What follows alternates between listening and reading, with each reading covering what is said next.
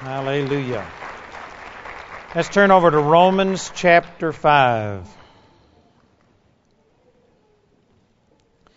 I'd like to encourage you to please get the teaching that I've been doing last night and today. I think it's powerful. You know, Charlie and Jill said this morning, do you listen to your teaching? I said, sure. Man, if I don't enjoy it, I don't know why anybody else ought to enjoy it. I think it was awesome. I thought it was really good. You need to hear the things I was teaching last night and this morning and then tonight. You know, I've never heard anybody else teach this exactly the way I teach it. I'm not saying that nobody else has this revelation, but I'm just saying the way that I've put it together is the way that God spoke it to me, and it has really rung my bell. This has changed my life, the things that I'm sharing with you. We've been talking about the true nature of God. What is God really like? There's a misconception about what God is like, and this will affect the way that you relate to God. You know, I don't know the majority of you in here. I have people come up and say, well, we know you because I tell all of these stories. I tell you everything about me, so it feels like you know me. But, you know, I don't know you. And if you just came up to me tonight, and if I had never met you before, and then immediately after you leave, somebody comes up and says, did you know that this person is a pervert, this person is a liar, they're a thief? If they lied and misrepresented you, did you know if I don't know you, that would have an impact on what I think. I may not form a complete opinion. I may not judge you without giving you an opportunity, but I guarantee you it'd make me cautious. But if you come up and try and, you know, criticize Jamie, I know Jamie in the scriptural sense of the word. Amen. And I can tell you what Jamie is like. And I know what Jamie's going to do. And if you tell me that she's done this, this, and this, and if it's contrary to her nature, you know what? I would reject it because I say, I don't care what you say. I know Jamie. I know how Jamie's going to act.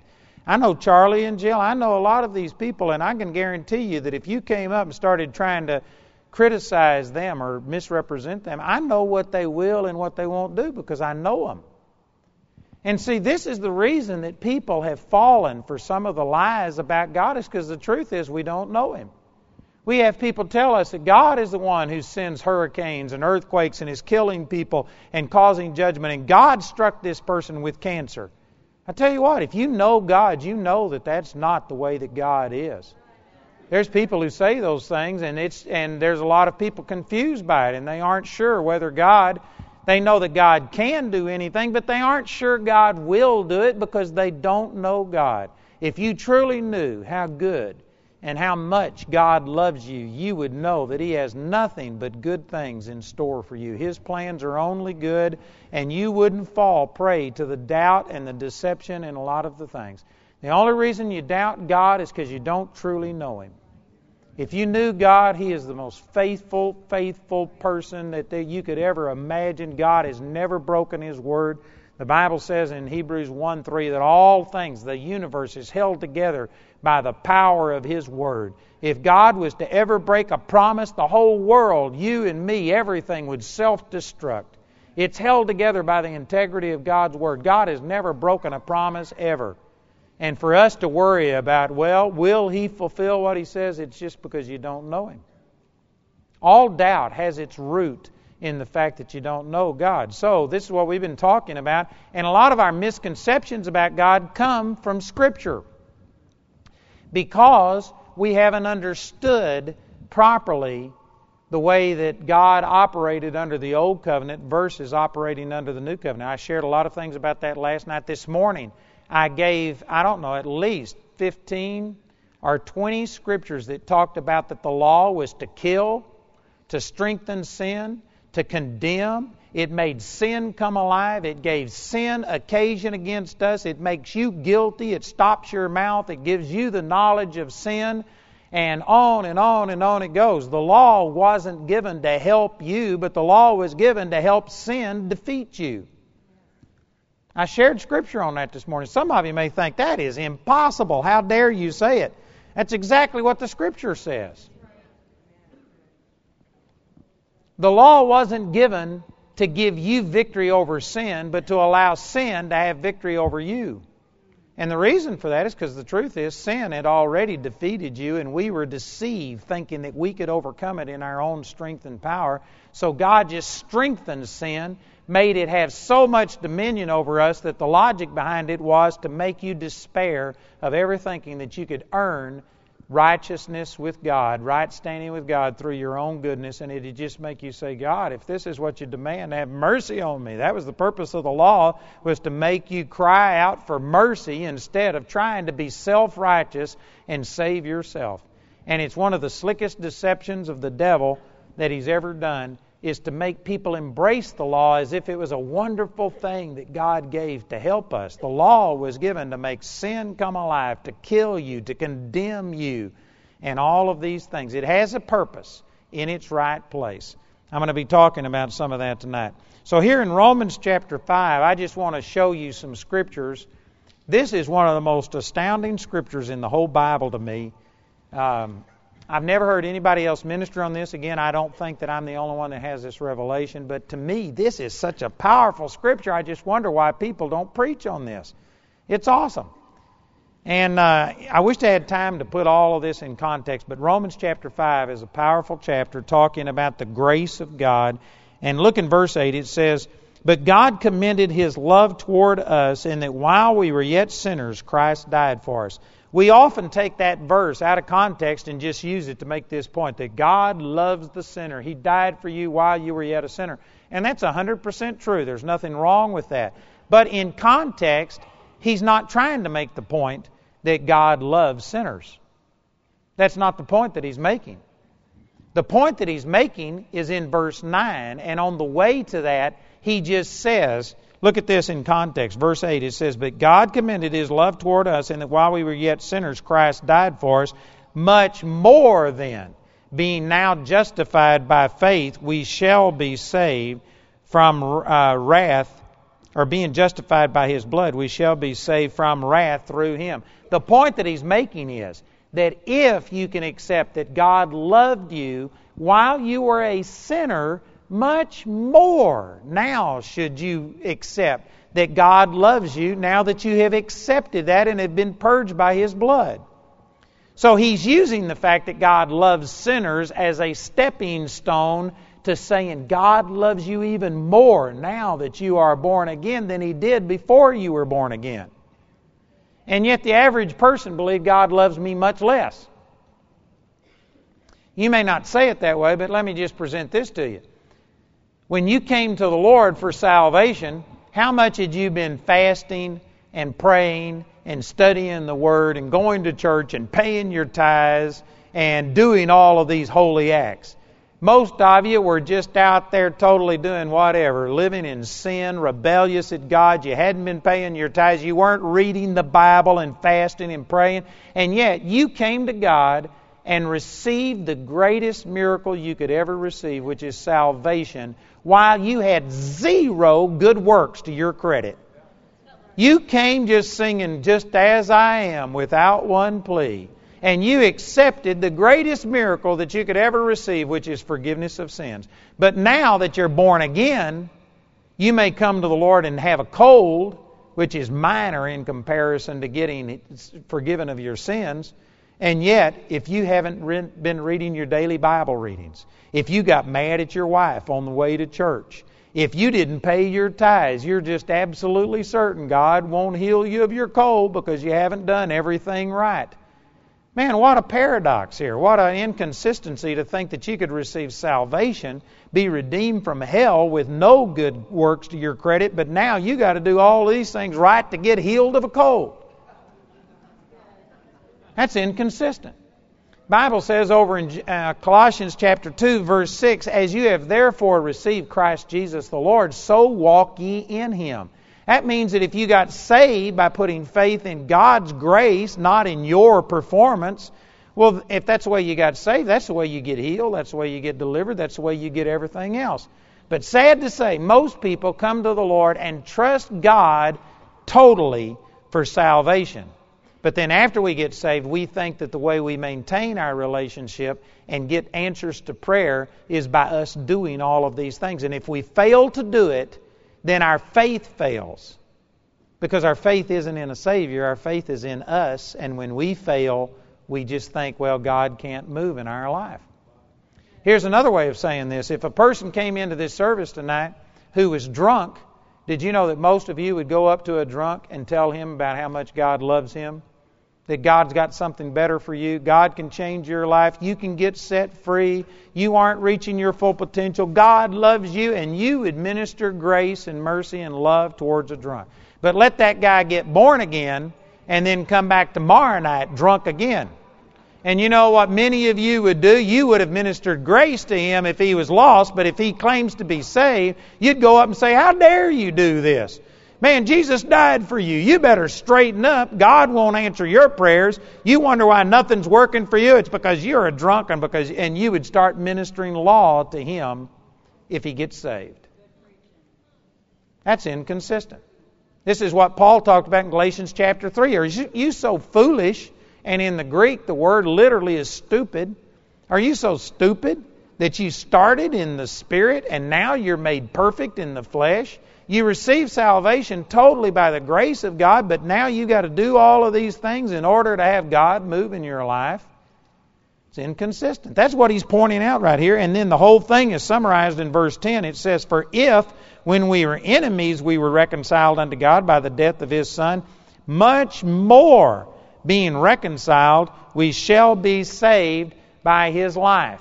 If you could accept that God reconciled you unto himself when you were living in sin as a lost man, much more now that you're a Christian should you believe that God loves you, not much less, much more. If you aren't living and doing everything right, God loves you much more now as a Christian than he did when you were a lost man not doing anything right. It's exactly the opposite of what most people think.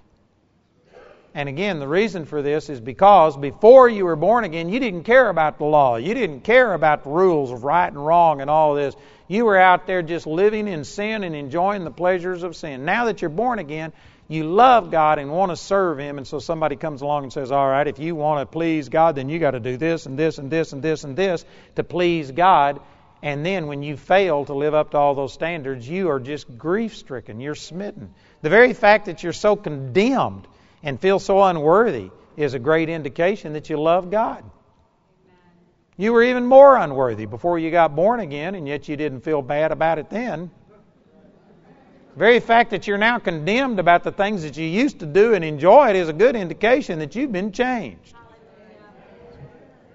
Man, those are powerful scriptures. Then in verse 11 it says, and not only so, but we also joy in God through our Lord Jesus Christ, by whom we have now received the atonement. Wherefore, as by one man sin entered into the world.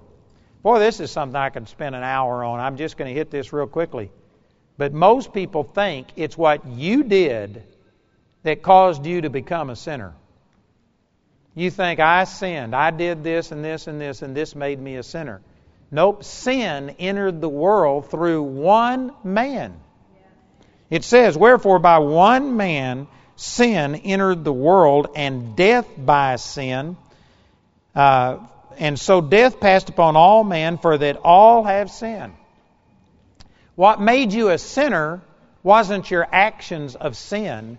You had a sin nature that you were born with.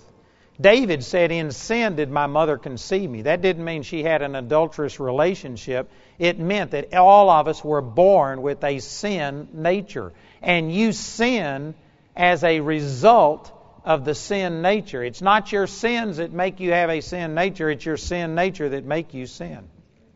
That's what this is saying. Sin entered the world through Adam, not through you. You became a sinner through Adam. As in Adam all die, so in Christ shall all be made alive. It goes on to say that right here in Romans chapter 5. That's an important truth. Some of you may not see that, but that's another message. But here's what I wanted to get to. Here's the scripture that is just so powerful. In verse 13 it says, for until the law, sin was in the world, but sin is not imputed when there is no law. That is one radical truth. Until the law, this is talking about the days of Moses when the law was given, sin was in the world. That means people sinned before the time of Moses. But God didn't impute sin before the law was given. That's a radical truth. Another truth that goes along with this is in Romans chapter 4. Look at this real quickly. In Romans chapter 4, verse 14, it says, "For if they which are of the law be heirs, faith is made void, and the promise made of none effect, because the law worketh wrath, for where no law is, there is no transgression."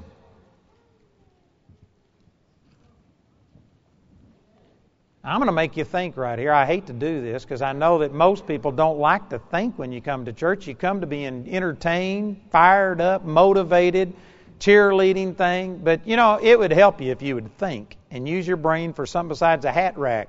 This would really help you. Amen. Look at this. "For until the law, sin was in the world, but sin is not imputed where there is no law." The word impute is a legal term or an accounting type of term where it means that you put on the books. For instance, we use a credit card today. And did you know when you use a credit card to buy something, you don't really pay for that right then? What that credit card does, it has on there information about you, and that allows the person that you're buying it from to put it on your account, to impute it unto you, and then they send you a statement and you have to pay for that later. But that's basically, it's an old English word that we don't use a lot, but it's the exact same thing. We use this principle all of the time. You buy something and it's imputed unto you. When it means that it's not imputed, that would be the same as if you give your credit card to somebody but they never ran the charges, they never charged you, you never get a bill. It's exactly as if you didn't purchase the thing at all. No credit of you ever having done it. It's just like you never bought it. That would be not imputing it unto you. And this says that prior to the time that the law was given, people were sinning, but God wasn't imputing, holding their sins against them. You know, this is a radical concept. This is not the way most people view God's relationship with man. Most people have it pictured that the moment Adam and Eve sinned, here was holy God, and now man was unholy, and there was this huge gulf between them, and God could not fellowship with unholy man, and so He drove man out of the garden because God was holy and they weren't, and there was an immediate rejection by God towards man because of their sin. That's not what this verse is saying. It says until the days of Moses, God wasn't imputing men's sins unto them. Some of you are saying, well, that's just not what I believe. Well, I found that most people don't let the Word get in the way of what they believe. They believe something just because this is the way I want to believe it. But you know what? If the Word means anything to you, you need to seriously consider what it says. Look over here in Genesis chapter 3 and let me illustrate this to you. Genesis chapter 3. This is where Adam and Eve sinned and they were driven out of the Garden of Eden. And so here in Genesis chapter 3, verse 22, it says, "And the Lord God said, Behold, the man is become as one of us to know good and evil. And now lest he put forth his hand and take also of the tree of life and eat and live forever. Therefore the Lord God sent him forth from the Garden of Eden to till the ground from whence he was taken." Verse 23 says, "Therefore." Anytime you see the word therefore, you're supposed to look and see what it's there for. That means it links the 23rd verse with the 22nd verse. Here is the reason that God drove Adam and Eve out of the garden. In verse 22, it was lest he put forth his hand and take also of the tree of life and eat and live forever. Now, most people interpret that as punishment. God didn't want us to live forever, and so this was God's punishment, and He drove us out of His presence. I'm going to show you in the 4th chapter, He was still walking and talking with man in an audible voice. God didn't separate man from His presence. Man left the presence of God, is what it says in Genesis 4:16. So, why did God drive man out of the Garden of Eden? You know, if you understand this properly, it was actually because of love for them. He didn't want us living forever in a fallen state. He didn't want us to eat of this tree that would have granted us physical life forever. And yet, just think about this. I know that most of us would love to live forever in this physical body. We don't even like to think about dying. We think what a terrible thing, and it certainly isn't God's original plan. But now that sin has come into our life, did you know that death, especially for the believer who has a promise that we're going to live forever in the presence of God in a glorified body, there'll be no more sorrow, no more crying, no more tear. Did you know that death is infinitely better than living forever in this fallen state? Just think about all of the hurt that you've had. Some of you have had a lot of tragedy in your life. Some of you have suffered big time. Imagine if you would have been alive for 6,000 years, all of the tragedy you could have suffered in a lifetime. Not just emotionally, but think, what if Hitler, Pharaoh, Mussolini, Idi Amin, and all of these guys, what if they couldn't die? What if these people, there was no end to them? They just showed up somewhere else. And if all of the evil, all of the ungodliness that has ever happened in the earth, what if Sodom and Gomorrah had not have been able, if God hadn't been able to eradicate them and stomp that out? What if bestiality and sodomy was the law of the land? We can't even imagine how ungodly this life would be, how much hurt and pain there would be. Think what it would be like if you were born deformed and somehow or another, you had some kind of an impairment, and there was no hope of ever getting made perfect. You couldn't die, and someday in heaven you'll be perfect and complete. But you're going to live forever totally blind, totally deaf, a mute. We got a little girl over here that the Lord, I believe, healed this morning. We prayed with her. She's been unable to speak, and she was saying some words for the very first time. 12 years old. That's awesome. I believe she's going to be perfect. But what would it be like to live for 6,000 years and never be able to express yourself, never be able to see, never be able to hear? What would it be like to have arthritis and pain for 6,000 years and have it get worse and worse and worse, and yet you couldn't die? What would it be like to have the botch, the itch, all of the things that we've got? What would it be like to have all of the problems that we have in this life, and yet there's no hope of it ever getting any better? It's just going to get worse and worse and worse, but you could never die. What would it be like to see your children, if they're born with Down syndrome or something, to never, never, never be any better? What would it be like to have 100 million people living on the earth with Down syndrome, and they just are going to continue like that for eternity? If you would stop and think about it, God had a better plan than us living forever in a fallen, sinful state. It wasn't punishment that God drove us out. It was a consequence of sin, but it was actually an act of mercy. God didn't want us living forever with the hatred and the strife and people unable to stomp it out and stop it because they couldn't die. They were just going to resurface someplace else, and they were going to continue to just spew out this demonic stuff. Man, God had something better for the world than that. Death is actually a merciful thing, because people only have a certain amount of time to spew their venom and their poison, and then it's over with. You can stop things like that. And especially for the believer. Now we can go into the presence of God, and we can comfort ourselves with the fact that we are going to be forever with the Lord. If you're poor right now, someday you're going to live in a mansion on streets of gold. If you're sick, someday you are going to see perfect manifestation of that healing. If you've been hurt, someday there will be no more crying, no more tears, and the former things are passed away. You won't even remember them anymore. All of it's going to be gone. Heaven's going to be a blast, and it's a lot better than what we've got right here. The Lord drove Adam and Eve out of the garden not because He hated them and didn't want to fellowship with them. It's because He loved them, and He didn't want them to eat of this tree and live forever in a fallen, corrupted state. So you need to readjust your thinking right here, because again, we've thought that here's holy God, and the moment man became unholy, God couldn't have anything to do with you. Kick you out of my house. I don't want to see you. Get out of here. That's not what he did. And in the 4th chapter, we find that the Lord was still walking and talking with man. He was speaking to him in an audible voice. He was still fellowshipping with them. There was no difference from God's standpoint, because according to Romans chapter 5, verse 13, He wasn't imputing their sin unto them. He wasn't treating people like sinners.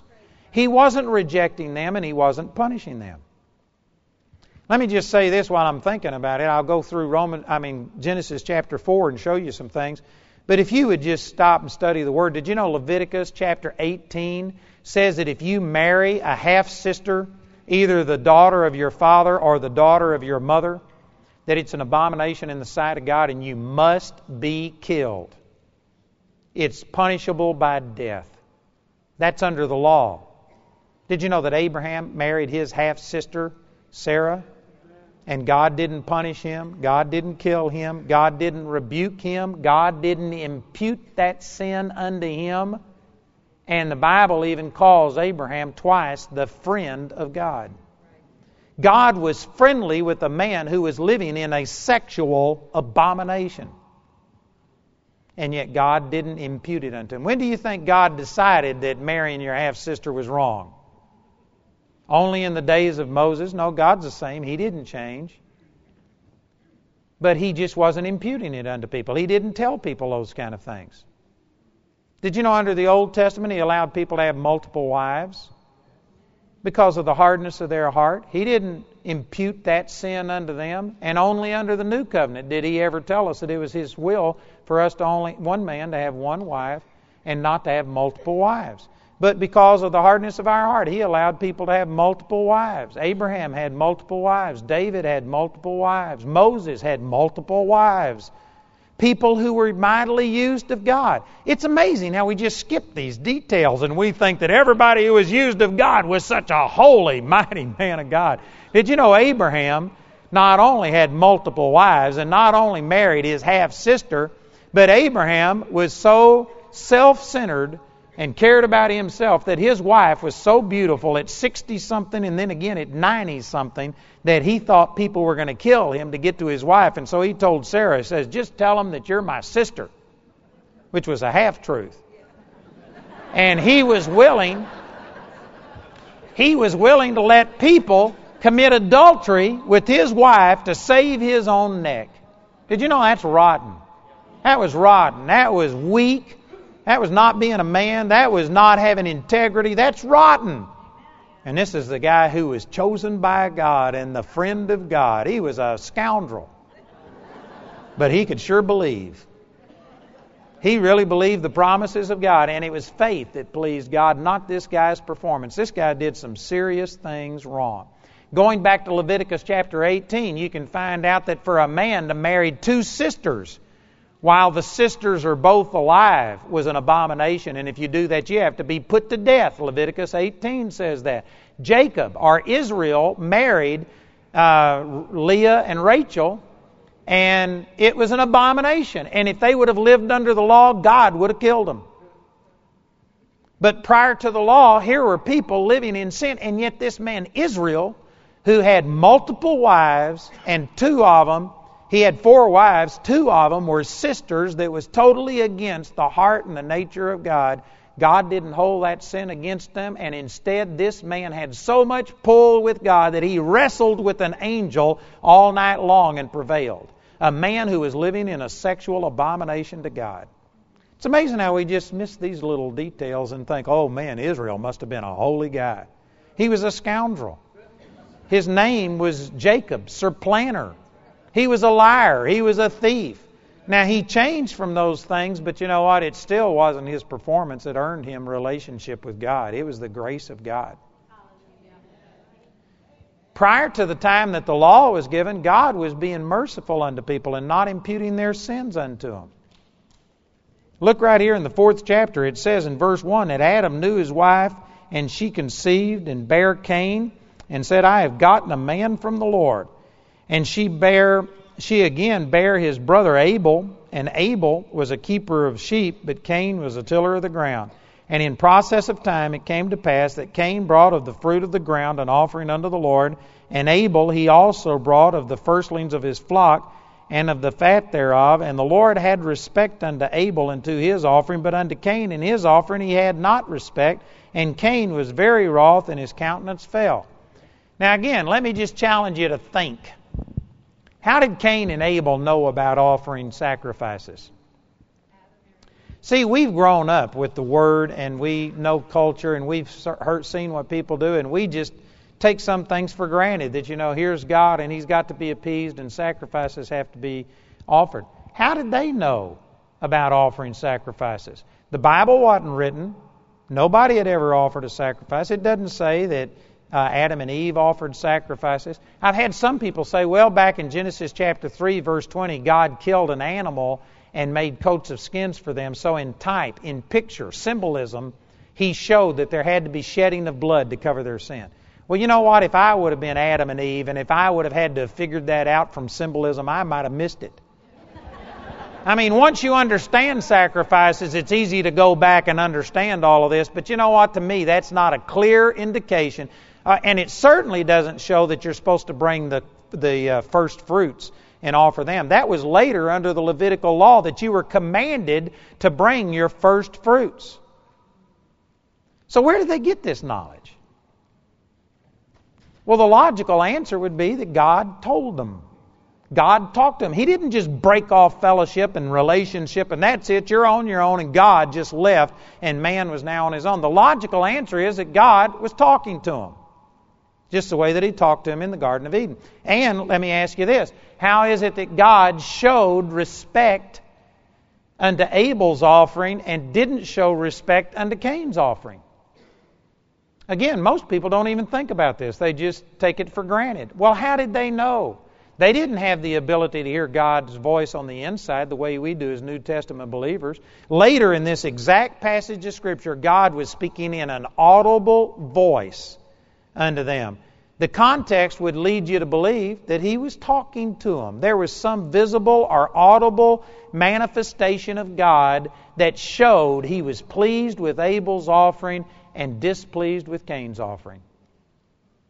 Now again, this doesn't fit the model that most people have, that God just immediately rejected man because of sin. No, the Bible says, Romans 5:13, that until the law, God wasn't imputing man's sins unto them. He wasn't dealing with man according to their sins. God was being merciful. Again, most of us have this picture of an angry God that, man, we ticked Him off and boom, there goes God, you're on your own. Here's the wrath of God. Nope, the Bible teaches us that it was mercy that drove them out of there because He loved them, didn't want them to live forever in that fallen state. Here He is walking and talking with people. This is at least 30 years after the fall of Adam and Eve. People back in those days didn't even get married until they was 150 and things like that. I'm sure that Cain and Abel were at least grown men. They were 30 years after the fall. God's still walking and talking, showing approval, some either audible or visible manifestation. God was still present with man. And look at what He said. After God told Cain that he was displeased with his offering, it says in verse 8 that Cain talked with Abel his brother, and it came to pass when they were in the field that Cain rose up against Abel his brother and slew him. And the Lord said unto Cain. Now again, he wasn't born again. This wasn't in his heart. This wasn't just an intuitive knowledge. There is no reason to believe that this is anything else than an audible voice from God.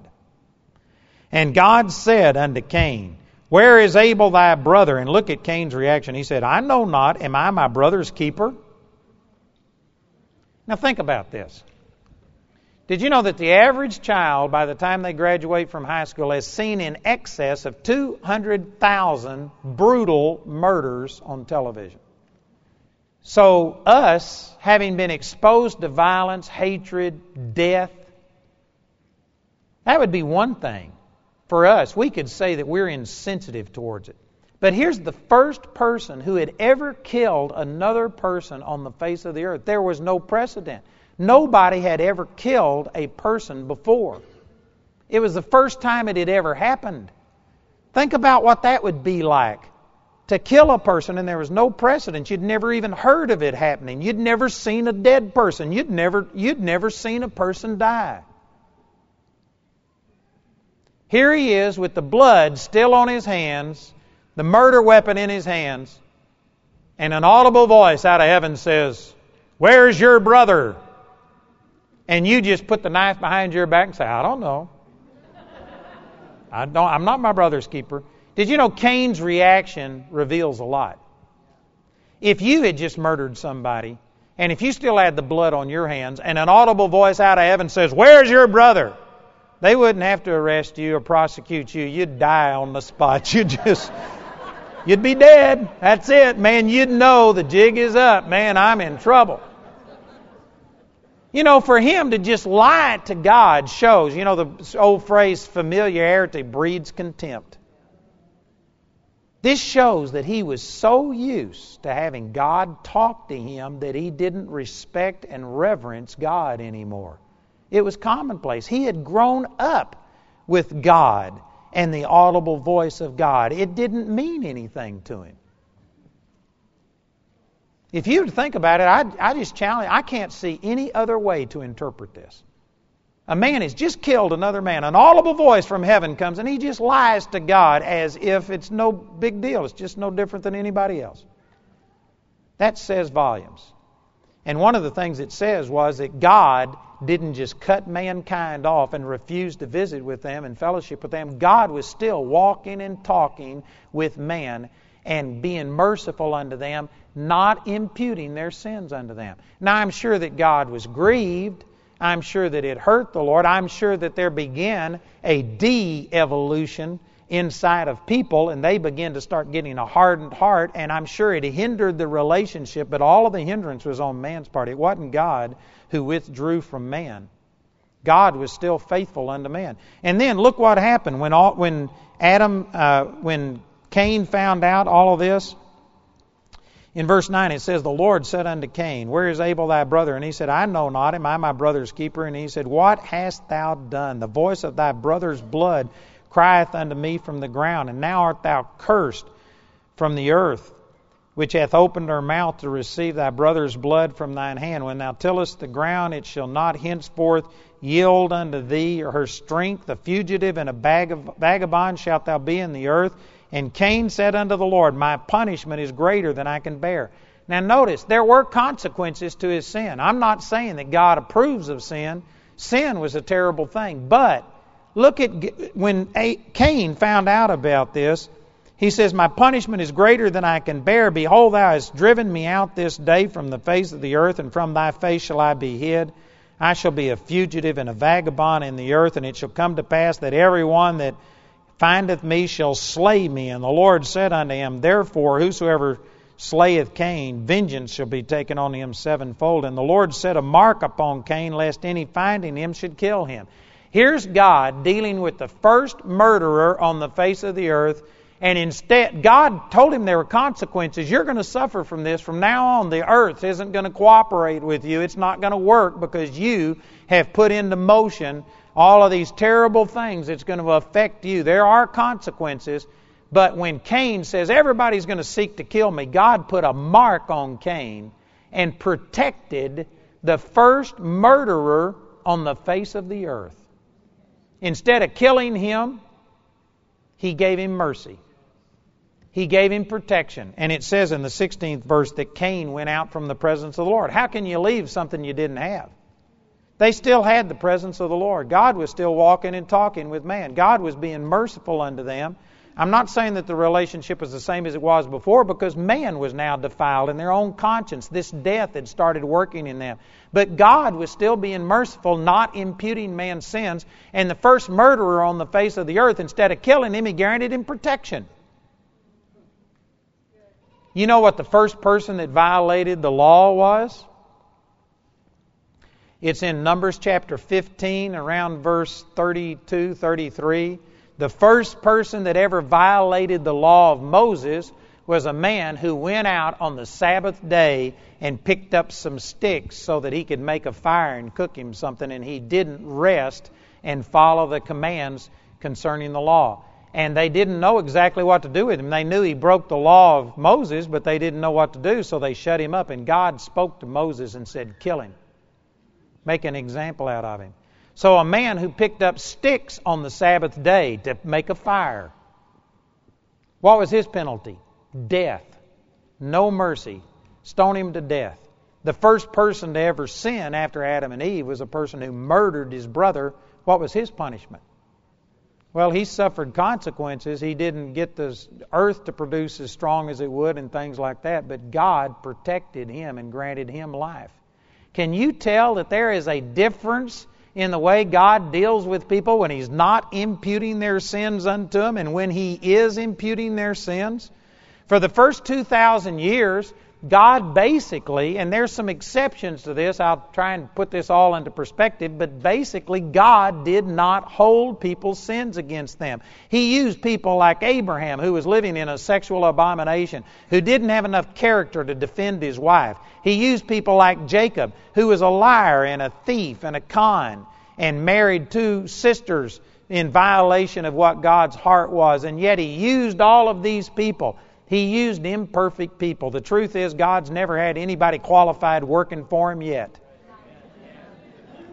And the Scripture makes it very clear that none of us deserve any of these things. And yet, somehow or another, we just think, oh, I've got to deserve God's blessing in my life. Nobody that God's ever used deserved it, and you aren't going to be the first one. So for the first 2,000 years, God was dealing with people in mercy. But you know what happened? Here's what I call the vertical and the horizontal effect of sin. This is just my own terminology to try and help people understand. Vertical means that sin was a transgression against God, worthy of judgment, worthy of punishment. For the first 2,000 years, God did not punish man's sin as a general rule. There was exceptions to that. I'll show you why. But as a whole, He didn't hold men's sins against them until the time that the law came. So this vertical effect of sin, God wasn't punishing people. But people were taking God's lack of punishment as approval or permission. And they were saying things like, if Cain got by with sin, got by with murder, I can get by with murder. Look right here in the 4th chapter of the book of Genesis. This happened right here. Cain's great-great-great-grandson was named Lamech. He's the first man that ever married 2 women had 2 wives. And it says in Genesis chapter 4, verse 23, and Lamech said unto his wives, Adah and Zillah, hear my voice, ye wives of Lamech. Hearken unto my speech, for I have slain a man to my wounding, and a young man to my hurt. That's just an old English way of saying that he killed a man in self-defense. His wasn't a malicious, premeditated murder. It was self-defense. And so he said in verse 24, if Cain shall be avenged 7-fold, truly Lamech 70 and 7-fold. You know what's wrong with that? God didn't say that. Lamech said it. Lamech just supposed. Cain got by with murder. He killed his brother. And yet God didn't kill him. He even set a mark on him and said, if anybody touches Cain, I'll avenge his death 7-fold. And so Lamech said, I'm more justified in my murder than what Cain was. So if Cain got by with murder, and if he's going to be avenged 7-fold, then I'm going to be avenged 70 and 7-fold. God didn't say that.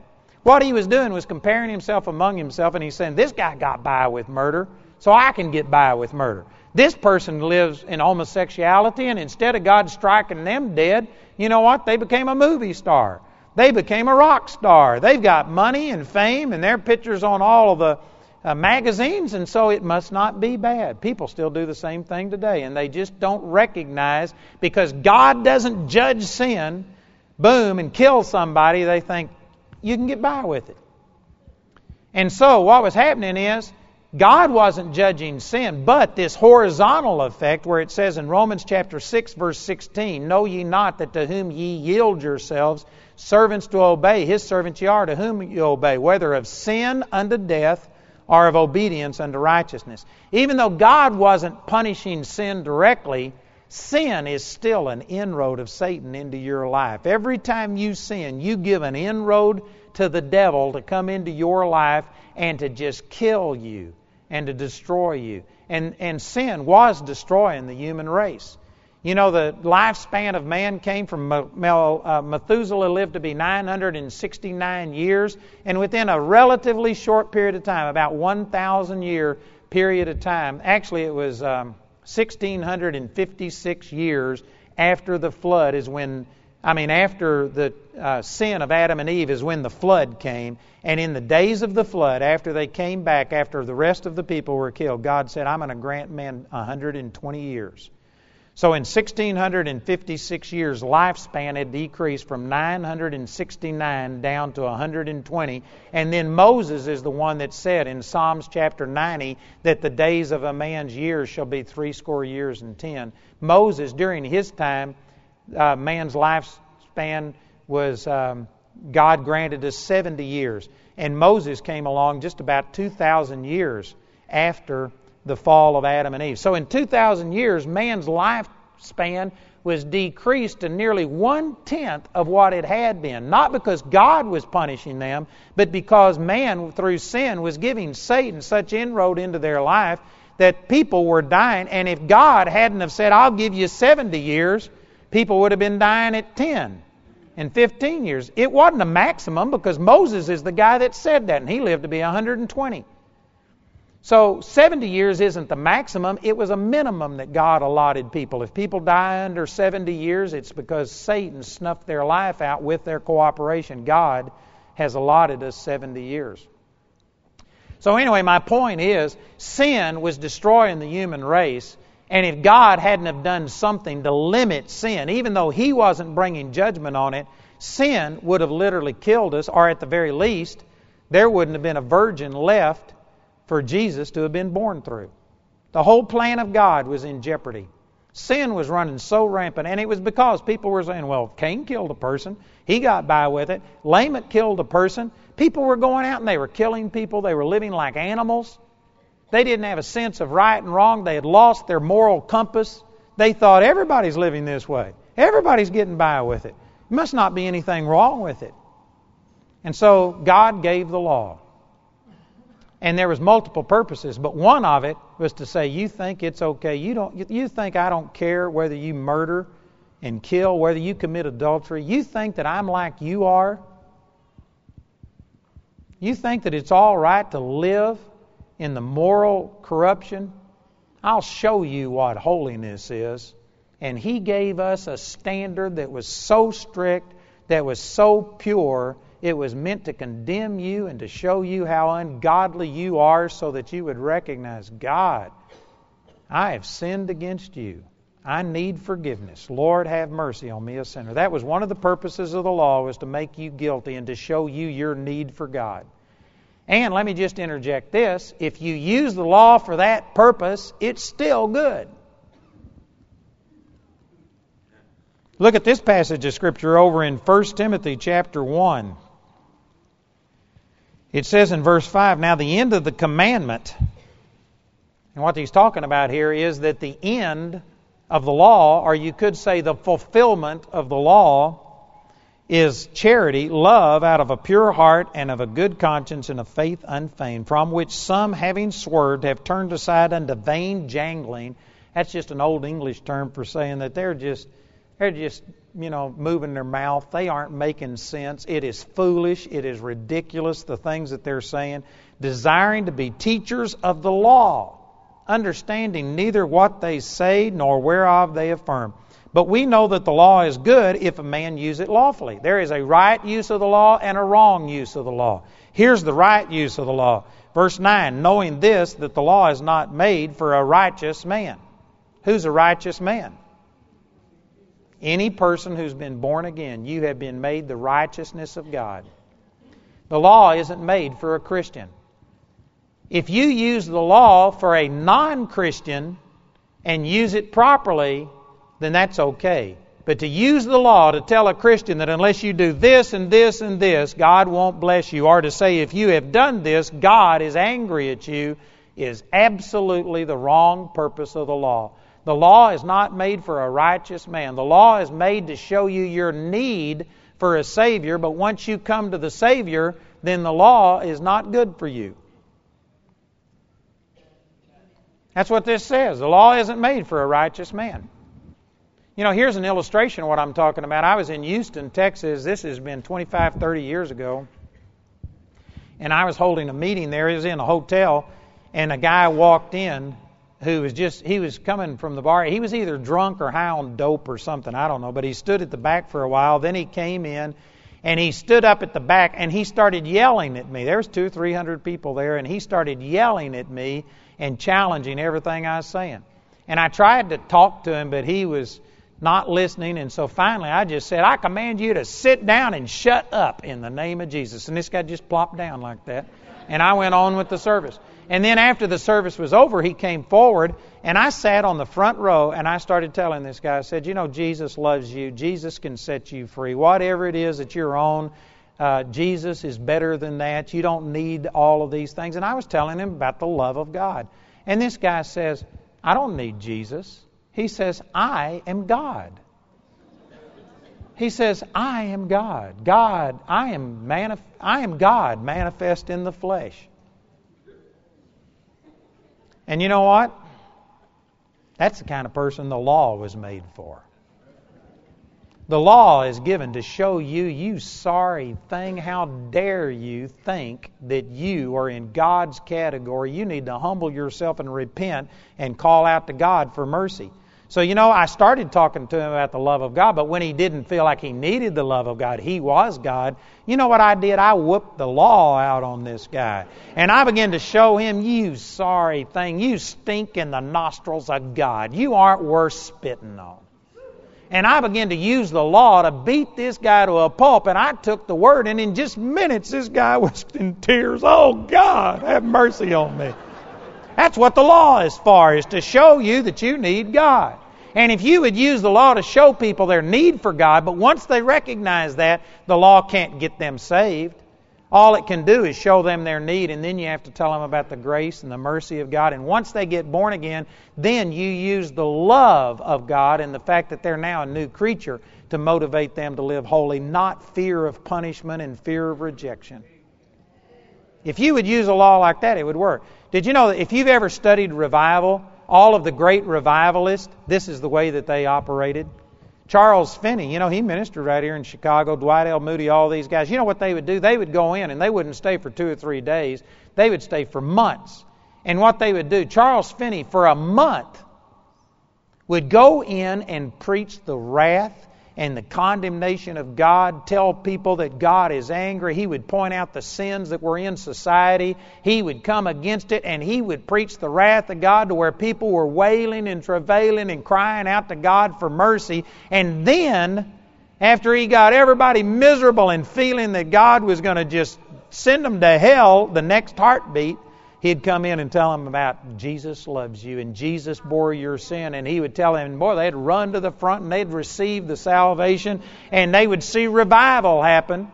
And you know what? If we use the law like that to show people that you need God, you don't think you need God in your life, boy, you are deceived.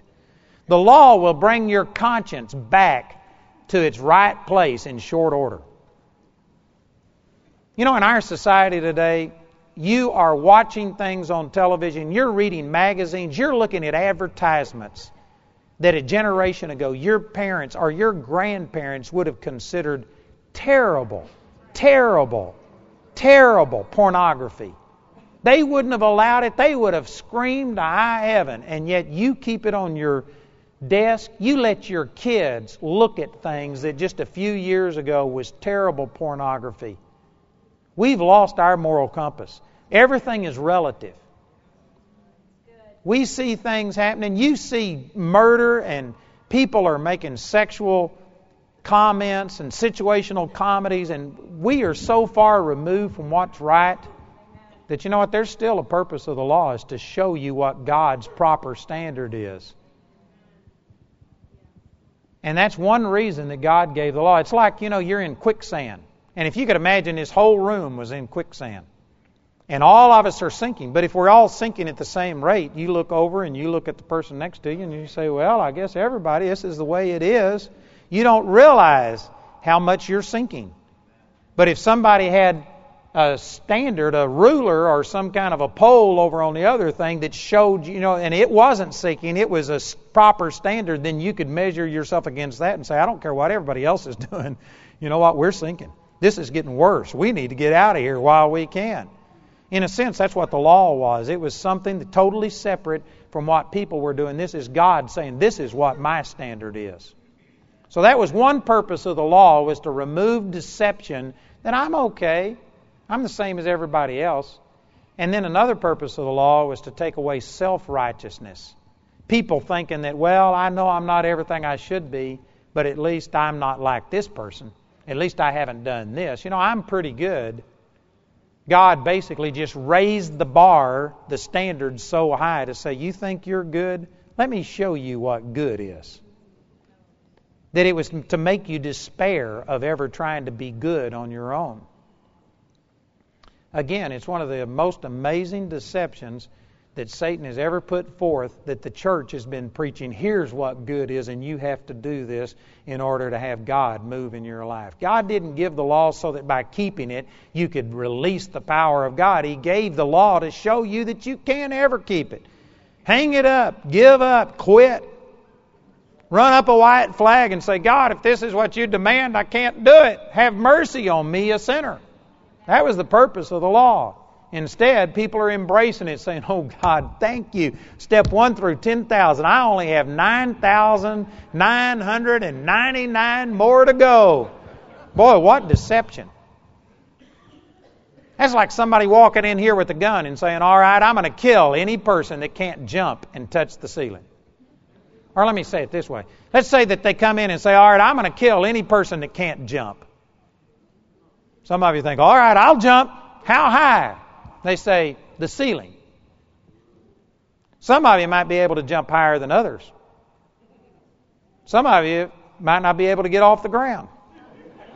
But if the minimum standard was to touch this ceiling, you know what? You might as well quit trying. Nobody's ever going to make it. The only proper response would be to say, have mercy on me. That's why God gave the law, not so that you could keep all of it. Did you know in Leviticus chapter 20 through 22, over there, it gives you the qualifications of the priest? And in the New Testament, we're all kings and priests unto the Lord. So if you believe that the New Testament and the Old Testament are all the same thing and that we're supposed to be living under this, then that means that you've got to keep all of these requirements of being a priest. Did you know that a priest couldn't have a mole on their body? A priest couldn't have a broken or a flat nose. You couldn't be stoop-shouldered. You had to have perfect posture. You couldn't have poor eyesight. You couldn't be left-handed. Why did God say those things? Because Jesus is our high priest, and if you want to know what perfection is, God didn't make Adam and Eve to have poor eyesight. That's a result of the fall. That's an infirmity. God didn't make us to have moles on our body. That's a part of the fall. If you think that you're going to be good enough, God says it's not just a relative term. If you're going to approach me based on your goodness, then here's what I consider perfect. Here's the way I made Adam and Eve. They didn't have stooped shoulders. They didn't have broken bones. They didn't have flat noses. They didn't have moles on their body. If you're going to approach me on your own goodness, then here's what you've got to be. And He gave a standard that nobody can live by. Why did God do that? So that you could go burn the moles off of your body and try and appear as if you don't have these problems? No, God's just saying, you're going to trust in yourself? Here's perfection. Either you be perfect or come and receive it through a Savior. Receive it as a gift of grace. That was the purpose of the law. So until the law, sin was in the world, but sin isn't imputed where there is no law. And let me go to this passage, 2 Corinthians 5, and I'll stop and we'll pick up here in the morning. But I just want to show you this because I know some of you won't come back. Look at this in 2 Corinthians chapter 5 and in verse 9. Well, let's read verse 17. 2 Corinthians 5:17. Therefore, if any man be in Christ, he is a new creature. Old things are passed away. Behold, all things are become new. And all things are of God, who hath, past tense, reconciled us to himself by Jesus Christ, and hath given to us the ministry of reconciliation. To wit, the word to wit means that is. Here's what reconciliation is. Here's what reconciliation is. That God was in Christ reconciling the world unto himself, not imputing their trespasses unto them, and hath committed unto us the word of reconciliation.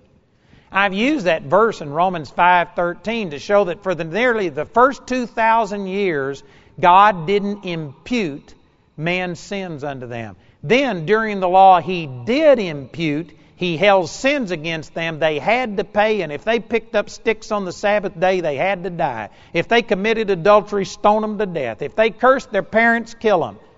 God held sins against people, but since the time of Jesus, he has not been imputing man's sins unto them. He didn't impute man's sins unto them through Jesus. Jesus fellowshiped with people that would have been stoned under the Old Testament. He forgave a woman taken in the very act of adultery and didn't impute their sins against them, didn't hold it against them. And he gave us this ministry of not holding people's sins against them, not preaching a sin consciousness and a relationship to God based according to your performance. That should be the message of the church. And yet, by and large, the church is preaching that you've got to do these things for God to love you. And if you do these wrong things, then God won't love you, or he won't love you as much. Some degree of rejection. That's not the ministry of Jesus. And if you look at this as a whole, this means that we've been approximately 6,000 years since the fall of Adam and Eve.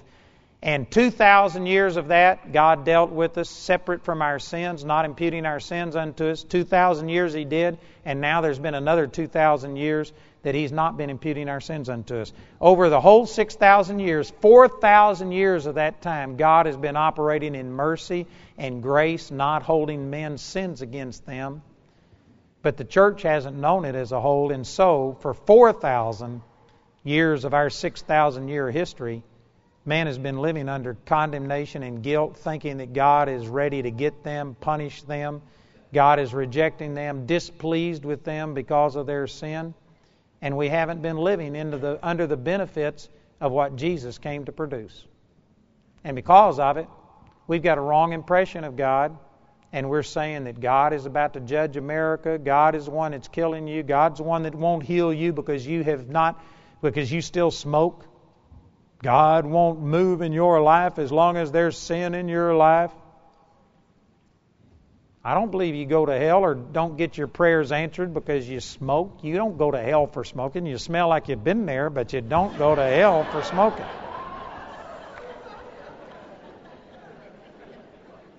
Does that mean it's okay for you to smoke? It means God loves you, but it's stupid to smoke. You're stupid. Just like nailing a nail in your coffin every time you do that. I heard somebody say, I think you take 7 minutes off of your life for every cigarette that you smoke. How dumb can you get and still breathe? You're stupid if you smoke. But God loves you, stupid, is what I'm saying. God is not mad at you. But you can smoke if you want to. And you'll still go to heaven. Matter of fact, you'll get there quicker. Amen. But it's just stupid. And so we're living in a day and age that God isn't mad at us. He's not imputing our sins unto us. And the sad fact is most Christians don't know this. And so when somebody comes along and say, God is angry.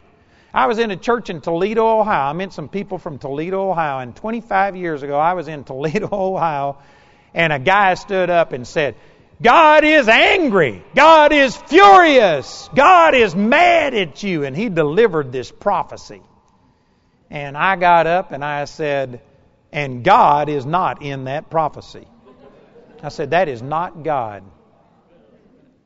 And you know what? Some people got a little upset at me over saying that, but it's true.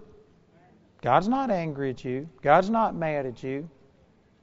And yet people fall for stuff like that because they don't know the truth about God. They don't know who God is, and they think God is imputing their sins unto them. And so they fall for this thing that God is judging you and God's about to destroy you. And if you leave this church, you're going to die, or somebody in your family is going to die, or your marriage is going to fall apart, or your business is going to fall apart because God's judgment's going to be upon you. You better not touch God's prophet. Do His anointed no harm. I bet you some of you have heard that. Some of you have been cursed. And some of you have probably seen the curse come to pass and thought, God, I'm sorry. But you know what? That's not God. God didn't curse you.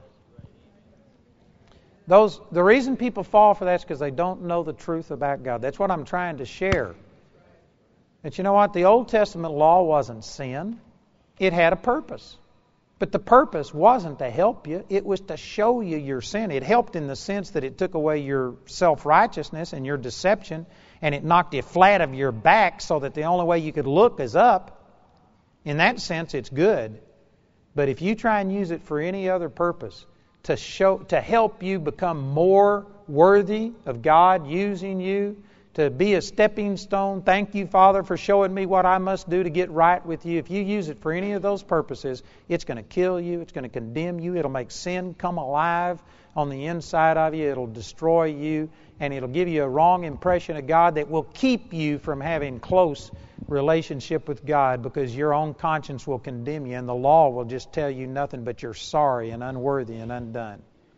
If you're going to get close to God, and really, you can love God, but to have God love you and enjoy His pleasure, you'll never do that if you're still trying to relate to God under the law, because you're going to constantly fall short and feel unworthy. And that's where the vast majority of Christians are. Amen? You know, this is Friday night. We aren't in a church. We're in a hotel. You are a stark, raving, mad fanatic to be here. Amen. You're either a fanatic or you were drugged here by a fanatic, because this isn't your nod to God crowd on Sunday morning. So, you know what? I bet you that most of you in here believe in the supernatural power of God. My son was raised from the dead after being dead for 5 hours. He turned black and was in a cooler, stripped naked with a toe tag on. And he was raised from the dead after 5 hours. And today he works for us, and I've got a little granddaughter that's 4 years old, and praise God, it wouldn't have had her if the Lord hadn't raised him from the dead. Most of you believe in that. If you didn't believe it, you wouldn't be here. So, you know what? You don't doubt that God has the power to do something like that. And if somebody came forward and died right here in front of us, and if I said, I've seen people raised from the dead, I believe God's going to raise this person from the dead. How many of you believe that? Most of you in here would raise your hand and say, man, I believe it. You'd even get up here, you'd like to see it. So it's not that you doubt God can do anything. But you know where I'd lose the vast majority of you? Is if I say, all right, if you believe it, you come up here and pray for them. And all of a sudden, there's some of you that don't have a doubt, one, that God can do it. You don't doubt that God did it to my son. But when I say you come up here and pray for it, all of a sudden, your faith turns to fear. Your excitement turns to dread. You know what you're doubting? You aren't doubting that God has the power. What you're doubting is that God will do it through you, because the law has shown you that you aren't the person that you're supposed to be, and you still have the concept that God only uses people who are worthy to be used. And I'm telling you, it's not true. God's never had anybody qualified working for Him yet. And I'm not the first one. I am not qualified to be doing what I'm doing, and I'm doing by the grace of God. The only reason you have more faith in my prayers than you got in your prayers is because you know you better than you know me. If you knew me as well as you know you, you wouldn't have any more faith in my prayers than you got in your prayers. Amen. If you knew all of my hang-ups, if you knew me as well as Jamie did, you'd have trouble believing that God could use me. It's true. And that's the problem is, see, we know ourselves. Our own conscience is constantly evaluating. Are you good enough? Have you done enough? Have you fasted enough? Have you prayed enough? And instead of doing it in the name of Jesus and getting it through who Jesus is, in our own conscience, we're sitting here thinking, God, am I worthy now? Have I done enough? And the truth is, you'll never feel worthy. You will never feel qualified. And unless you crawl out from under the law and start receiving it through Jesus by the grace of God and not based on your performance, you will always believe God can do anything, but that He hasn't done it. And you'll never see it done until you get out from under the law and start operating in the grace of God. Amen? If you can understand what I've said here tonight, you know what this should do?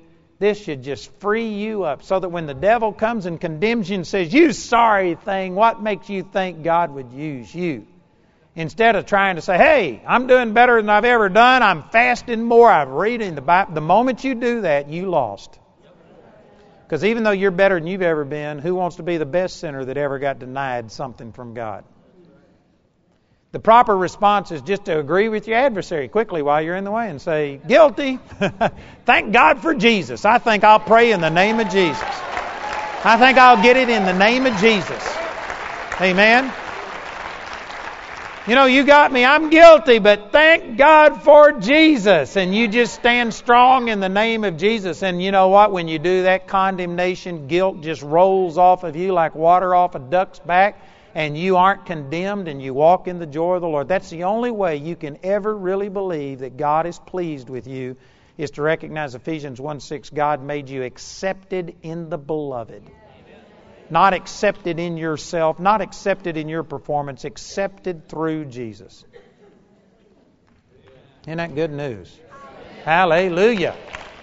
Praise God.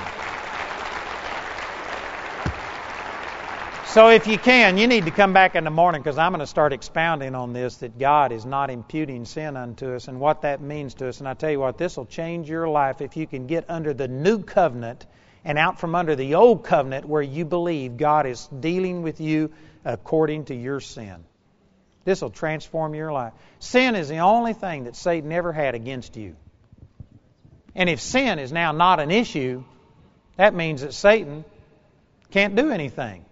Unless you believe his lie, unless you fall for it. It's nothing for him to stick to. You're like Teflon. Nothing can stick to you if you know that sin has already been dealt with. But if you believe that all of your sins are still being held against you, then all Satan's got to do is show you where you've missed it, and you quit believing because you don't have any faith in yourself. There's nothing wrong with not having faith in yourself, but you need to recognize that you have faith in a Savior and you get it through Him. If there's anybody here tonight who's not born again, you must receive Jesus. And even though I've been preaching to Christians, if you listen to what I said, I told you about that God is not willing, He doesn't want to impute sin unto you. He's made an atonement for your sins. But sin still is a terrible inroad in your life. You cannot approach God based on your own goodness. All have sinned and come short of the glory of God. And you need to receive a Savior.